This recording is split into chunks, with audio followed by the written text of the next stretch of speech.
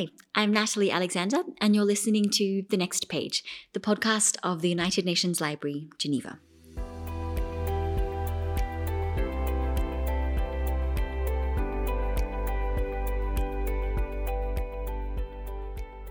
Our podcast brings you conversations and event recordings with people from various fields. And today we have a special episode for those interested in digital records, as we look at the topic of digital stewardship and preservation.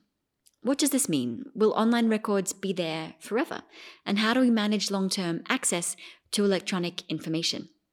We got the chance to have Trevor Owens, the first head of digital content management at the Library of Congress in Washington, D.C., here at the library recently to talk about the digitalization of our records in organizations and also communities. He's the author of the book, The Theory and Craft of Digital Preservation, which was published in 2018. And his talk is built upon what he says is the experience of many librarians and archivists who've, over the past decades, been thinking about how we'll be able to manage digital records. He sets out a set of principles for approaching digital preservation and also looks at how communities are working together to share how we can preserve records and, in turn, digital heritage.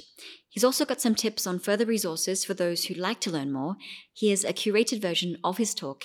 Enjoy.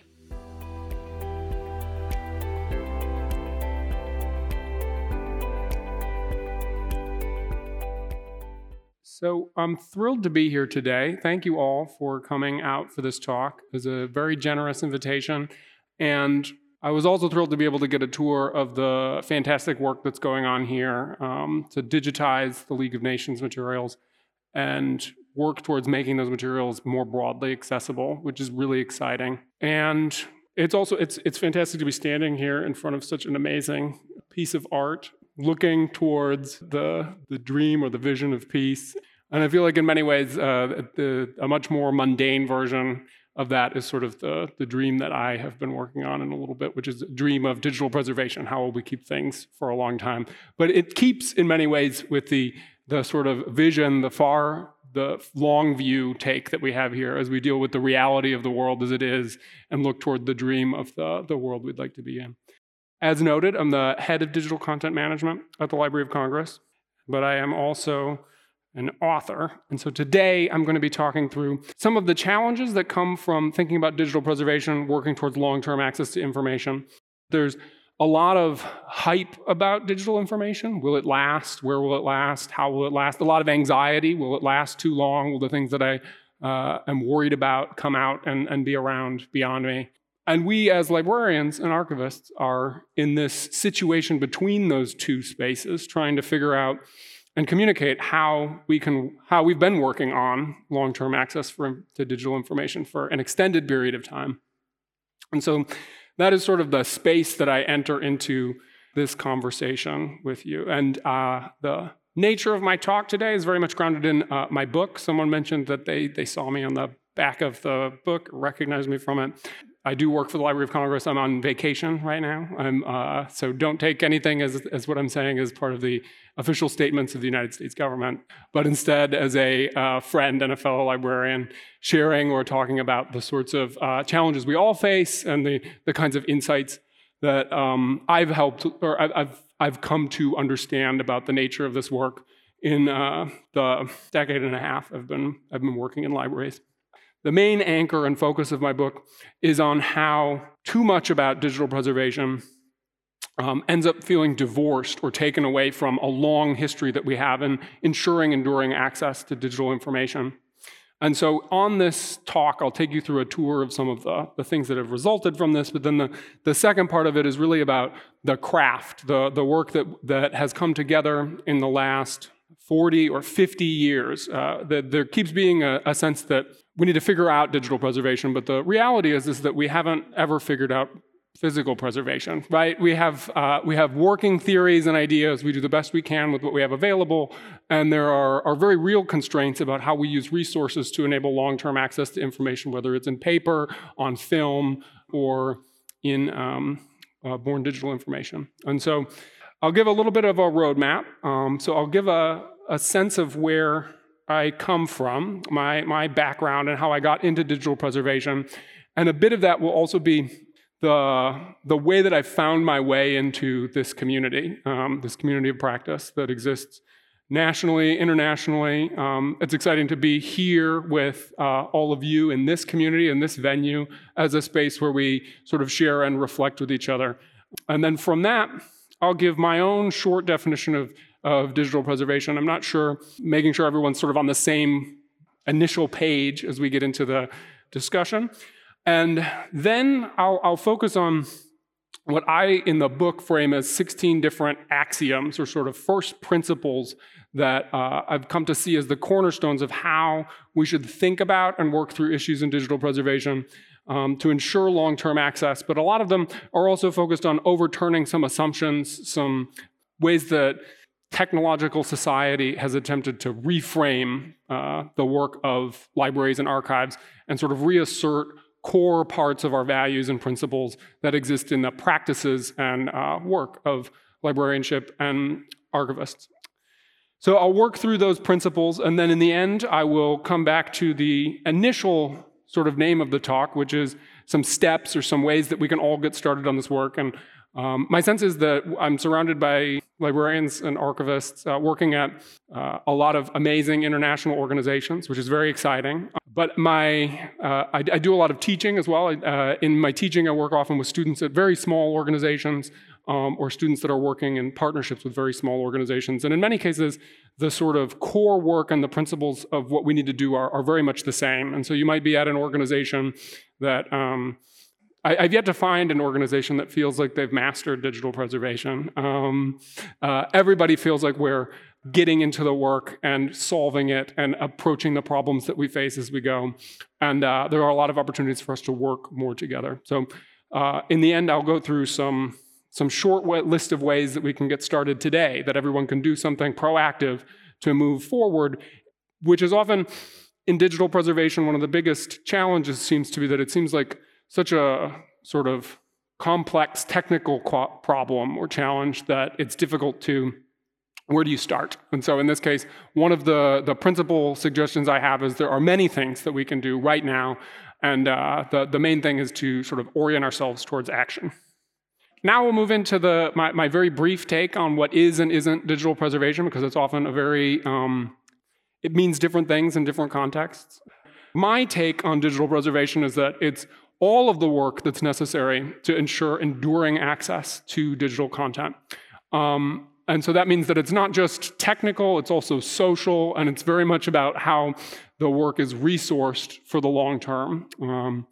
It's not something that you do once and then is completed, but instead, like all of preservation has been for a long time, it's about how resources and staffing and all the sorts of work that need to come together to support digital preservation function. And so this is the animating definition that I'll work from, and then I'll work through the set of principles that I have as the next phase of this talk. So 16 axioms for digital preservation.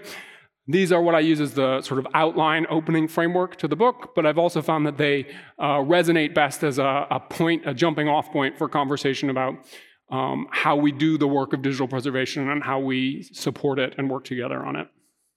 So I'll work through these 16 and sort of talk through different points on them as I go, and then I'll share a little bit more about the some of the immediate actions that I think these ideas present for all of us. For starters, the first one is the idea that a repository is not a piece of software. And so you'll often hear someone say something like, we're about to buy the new repository, or we're going to get the repository and it will do all of these things for us. And this ends up being a problematic component of thinking about how to support and resource long-term access to digital information, because it's not, a software system can't do all of the things that the human beings necessary to work and to resource the work of digital preservation in the future need to be there for. And so it's all of the other things around that. The library here itself is a repository, and what makes it a repository is the confluence of its staff, its finances, its systems, and its processes. And so in this case, that's number one. Number two is that it is ultimately institutions that make preservation possible, which fits in many ways with the last point too, that our organizations are the things that will enable access to information in the future. Everything from the policy documents that we create, the way that we hire and retain staff, the resourcing of our functions, all of those things come together into long-term access to information. Even things like org charts and all of these aspects are part of that work. This isn't to say that everyday people don't also participate in preservation. Families or religious organizations, all kinds of institutions that live beyond us, each of our individual lives, are the cornerstones of this work, and they are just as much for digital preservation as they were for analog preservation. My third observation here is that tools get in the way as much as they can help. So in many cases, the beginnings of a digital preservation initiative is to try and identify a complex software system that can solve all of the problems at once, which in some cases is a great starting point. But in other cases, it can obfuscate as many of the problems as you have to begin with. So a core element here is that when we're talking about long-term access to information, we're managing multiple copies, we're keeping track of those, we're checking them over time, and that we can use very simple tools to do that work, or we can use complicated tools to do that work. But every time we put something between us and that digital content itself, it can present its own challenges or its own problems in terms of being able to access that information into the future. And so 4 is a little philosophical feeling. 4 is that nothing has been preserved. There are only things that are being preserved. And in this context, particularly with analog preservation work, it was possible to plan for the lifetimes of our materials to really account for how we would ensure long-term access to things. So getting the environmental conditions right and getting materials organized properly and sort of forgetting about them for some period of time could work to let those material properties keep materials around.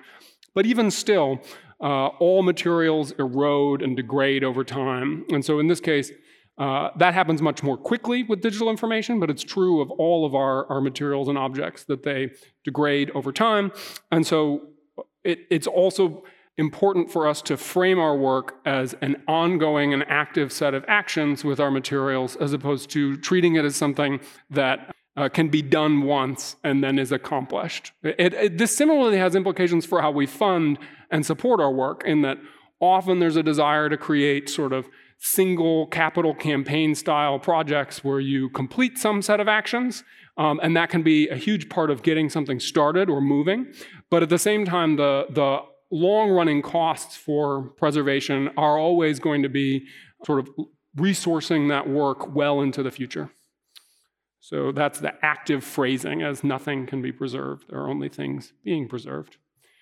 Now, these are often things that a few of the next ones are things that I often have to take to IT colleagues when I'm talking about digital preservation. And it's an interesting space for all of us to live in, working with digital information, in that while librarianship and archival practice have a long-standing history and claim on knowledge in these areas, information technology has emerged as its own area of intellectual work and scholarship and research. And so we often end up having to engage with colleagues in IT departments and figure out whose domain knowledge applies best in a given moment. And one of the core concepts in this is that librarianship and archival practice have a lot to teach information management professionals as well, information technology and engineering professionals. And so a key part in this is that hoarding is not preservation, which is to say that just keeping massive amounts of material and not engaging with it, sorting through it, prioritizing it, all the kinds of practices that are involved in records management and archival processing isn't preservation, because preservation requires access in the future. And so in that context, if we have massive amounts of information that is unintelligible or unorganized, it really pushes off the costs into the future for someone to make sense of that. And it's all the more challenging when we're dealing with digital materials that have really complex dependencies on file formats or any number of tools or systems that are required to work with them. So hoarding is not preservation. And similarly, backing up data is also not digital preservation, which is number 6. In this case, often a conversation with an IT colleague can start with something like, oh, are we thinking about digital preservation? This would we back up everything every night. And then the next point is being able for all of us to be ready to explain why backing up is not what's necessary for 100 years from now to ensure access to these materials. And that has to do with being able to talk about issues around management of copies, how to recover from various kinds of losses, how materials get checked and verified over time, how we log and inventory them, all these sorts of aspects. So then the seventh point in this case, the seventh axiom, is that the boundaries of digital objects are very fuzzy, and this seems very strange. It seems like computing should be a very precise thing. It's all ones and zeros. But one of the things that's challenging with digital information is that you can have a CD-ROM and you load it onto your computer and you boot it up and it works just fine. But beneath the surface, it may not be clear that that is calling a database on a server somewhere. And so if you want to preserve that information, does the disk actually even contain it, or is it referencing some third-party set of material? Or in the same way, I think this is a very interesting aspect for many digitization projects. The results of that work increasingly are things that researchers want to be able to engage with as a single data set. They don't want to look page by page at materials. So thinking about how to prepare those materials and make them accessible to someone who might want to approach them as a data set. But the fuzziness of these boundaries really gets at this aspect where there are dependencies and interconnections, and even determining when an object becomes challenging. So to someone, a single file is an object. To someone else, it's the website that hundreds of files, including that one, are contained in. And we end up having to make determinations about how to approach any set of materials and objects to work with. So in that case, you might archive a website, or you might instead save all of the individual files from it. And the approach you take is going to depend on who your community is, what your objectives are, where you want to go ultimately. And so we're up to 8, so we're halfway through it. And this is that relates very much to the last point, which is that one person's digital collection really can function as another person's object or another person's data set. And so a lot of the language that we've used to work with digital materials over time breaks apart and becomes challenged when we start being able to approach all these materials simultaneously from multiple perspectives. And so in this case, even determining where objects begin or end, or working through how we're going to count or account for materials, becomes challenging and requires groups and organizations to focus on determining what's going to make the most sense to their users in the future, and being able to describe that information in those capacities. Number 9 is that digital preservation is fundamentally about making the best use of resources to mitigate threats and risks. And so this becomes an important aspect where it's not sort of ultimately a checklist that you need to work through, but it's really about how you mobilize the resources you have at hand to mitigate threats of loss. In this way, it makes sense to think about digital preservation in many of the same ways that we think about information security, that there's a threat model to be taken into account, and you prioritize those threats, and you invest the resources you have in mitigating those threats. So the most basic threats that we face are things like if you've got one copy and the hard drive fails, all the data's gone. That really focuses on the bit preservation problem. The sort of most challenging problems for many organizations are those which are actually fundamentally very simple. They're about managing multiple copies and ensuring that those copies are not co-located with each other. And so in that case, bit preservation is both the most pressing risk and the most easy to address for investing in resources. More complicated risks are further out in the horizon, and they have to do with things around file formats and the ability to render different works in the future. But it's essential that we work to prioritize those risks, first by addressing the sort of most pressing aspects of bit preservation, and second by planning for that longer horizon that has to do with the renderability and future accessibility of materials.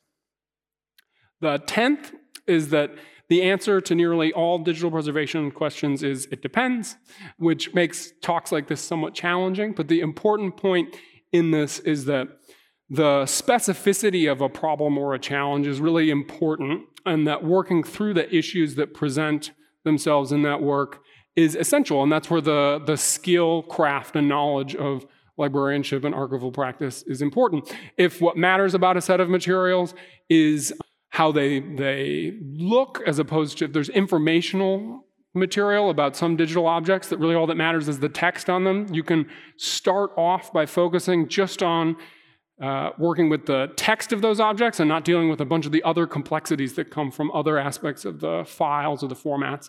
Where if you really have to deal with the artifactual qualities of those objects, there may be broader concerns you need to engage with. You need to think about how to keep the original files as much as possible and work from them. But that means very different things when you're working with born digital manuscript materials, where the original author, say, Salman Rushdie's papers, which are at the university or at Emory University, those materials include his own laptops that he had worked on and written on, and so everything from the sticky notes that he used in the Mac screen, all of those aspects are very important to the future use of those materials, but that may or may not be the case for organizational records in which the textual information may really be the core. And those kind of determinations are things that need to be thought through and ironed out for work. And so that's where the "it depends" component comes in.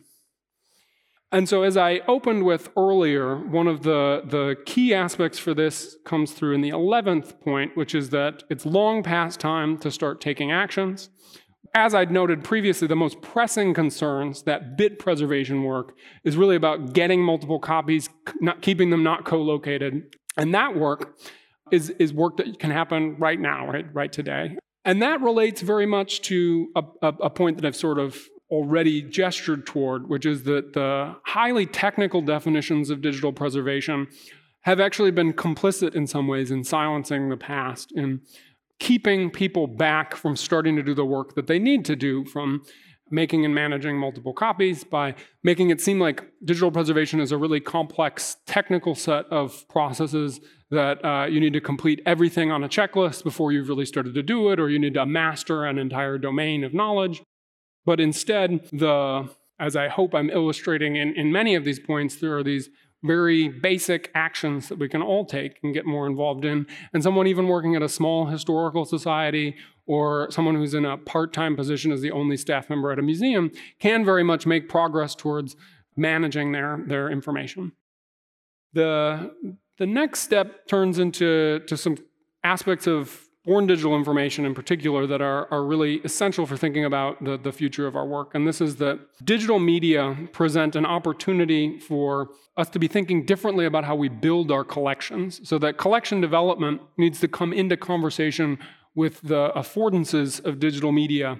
This is particularly important for organizations that collect around any number of topics or issues in their relevant area currently, that don't just manage a sort of specific set of historical material, that things like social media or things like web archiving or things like the ability to acquire and manage data sets present unique opportunities for us to make sure that we're actually remaining contiguous with our missions and our objectives from the past. Because if we just focus on the kinds of things we collected in the past and not the intellectual trajectory of that work, we might miss out on huge areas that are essential to the future of our organizations living up to their missions. So in this case, if you collect serials and you're not getting blogs, what does that say about the continuity of your collecting practices into the future? Or in the same way, podcasts and AV material, there are a variety of born digital forms of publishing that are really essential to be captured and organized comprehensively with the materials we've collected in the past. The 14th one is that we accept and embrace the archival sliver. And in this case, one of the things that the sort of Silicon Valley mindset about digital technology brings with it is this belief that because it's digital now, we can just do all of it, or archives can be total and comprehensive, or that we should keep and save everything. But as I've stressed in some of the other points, the work that goes on to process archival collections from massive amounts of material into the components of them that are really essential and useful and usable in the future is still very important, and it matters very much. This is part of that concept that we don't want to be hoarding information. We want to be accepting it, and when we do, then it becomes somewhat liberating, but it also further emphasizes the need for being very deliberate about how we approach ensuring long-term access to digital information, because there will only be a sliver of the material. Even if you think about something like the work the Internet Archive has been doing to mass preserve the web, it's still a very tiny proportion of everything that was ever on the World Wide Web. And these sorts of things will persist, and the selection criteria that have been used and are being used will be very important for making sense of this in the future. Now, at the same time, the 15th axiom here is that the scale and inherent structure of digital information suggests that we need to work more with a shovel than a tweezers. And this is a borrowing the shovel and tweezers take from more product, less process approach to archival processing as well. But what's important to note is that a thing that is significant and somewhat different about digital information is that it comes with massive amounts of metadata.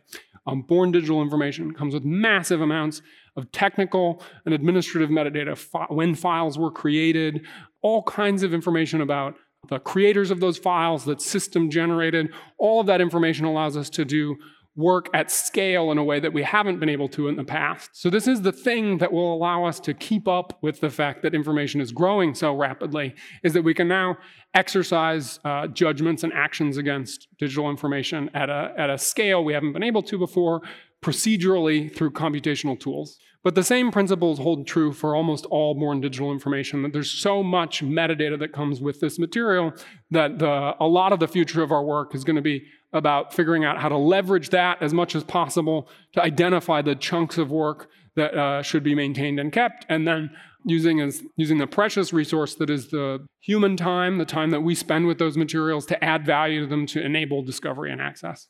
And my last axiom in this case, is that doing digital preservation requires that we think like futurists. And the challenge in this case is that the ability to access digital information in the future is going to be entirely dependent on what those future technologies are that we don't really know about. So a good example I like to draw on is that if you look at how transformational mobile phones have been for our interaction with and use of digital media, and another example is cloud computing. So when we developed a set of practices around how to work with materials that are on physical computers, on our hard drives, and then increasingly people are working in Google Docs with the data that's not on those machines.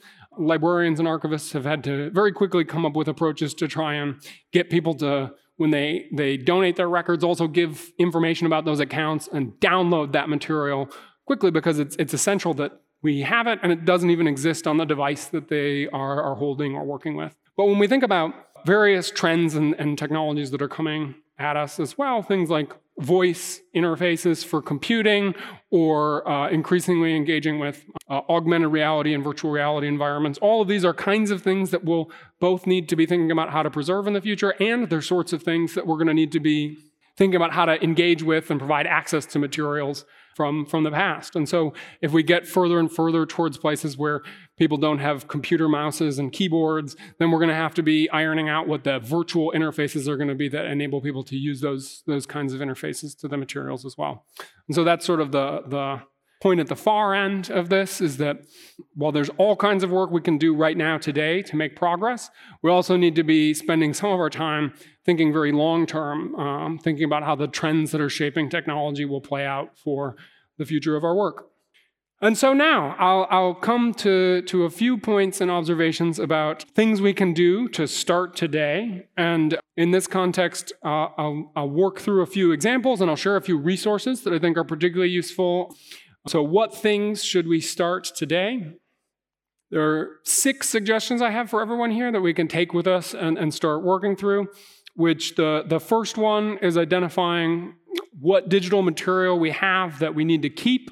This is often something that's, it's both true for our personal lives and for our professional work, that we need to be deliberate about what kinds of things to keep. And then the second one is to start working at getting the boxes off the floor. And so in this case, thinking about those actions that are the most pressing, the things, if something you've identified as essential, that you really need to keep, that you've only got one copy of it, then how are you going to get a second copy of it? Are you going to use a backup storage service, or those sorts of things?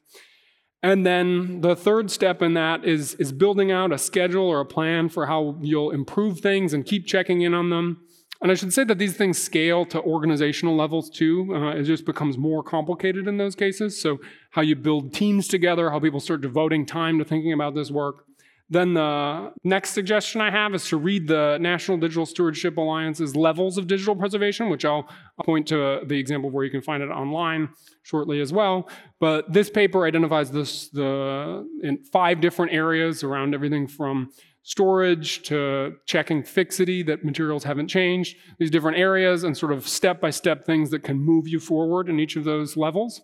And then the fifth observation here is to join these communities of practice that have emerged. There's a lot of ongoing conversation around digital preservation in Twitter. If you follow the Digital Preservation Coalition as an organization, which is out of the UK, that does phenomenal work, the National Digital Stewardship Alliance in the United States, the International Digital Preservation Conference generally rotates between the US, Europe, and Asia in a rotating capacity. And then I'll plug my book because I'm partly here on a tour for a book. So the Theory and Craft of Digital Preservation is really a longer form take on a lot of the points and principles I've put out here. And you can, there's a good chance we're all connected with libraries. There's many great ways to get a copy of a book. So I'll share a few specific resources that I thought might be relevant to folks here today. One of them is the Archivist's Guide to Archiving Video, which comes from Witness, a nonprofit in the United States. This, if you Google this, you'll find it. It's just Witness's Archivist's Guide to Archiving Video for activists, works through very specific ways to produce video, to keep video, how to ensure long-term access to that material, or at least get it further along the field than it has been.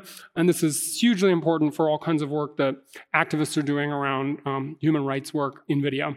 Another resource I'll share, I mentioned the levels of digital preservation. So the National Digital Stewardship Alliance published these levels of digital preservation that include the 5 different areas and 4 different levels of work. And again, this paper is posted on their website, but it's also freely distributed in a variety of different places. So that's the levels of digital preservation from the National Digital Stewardship Alliance.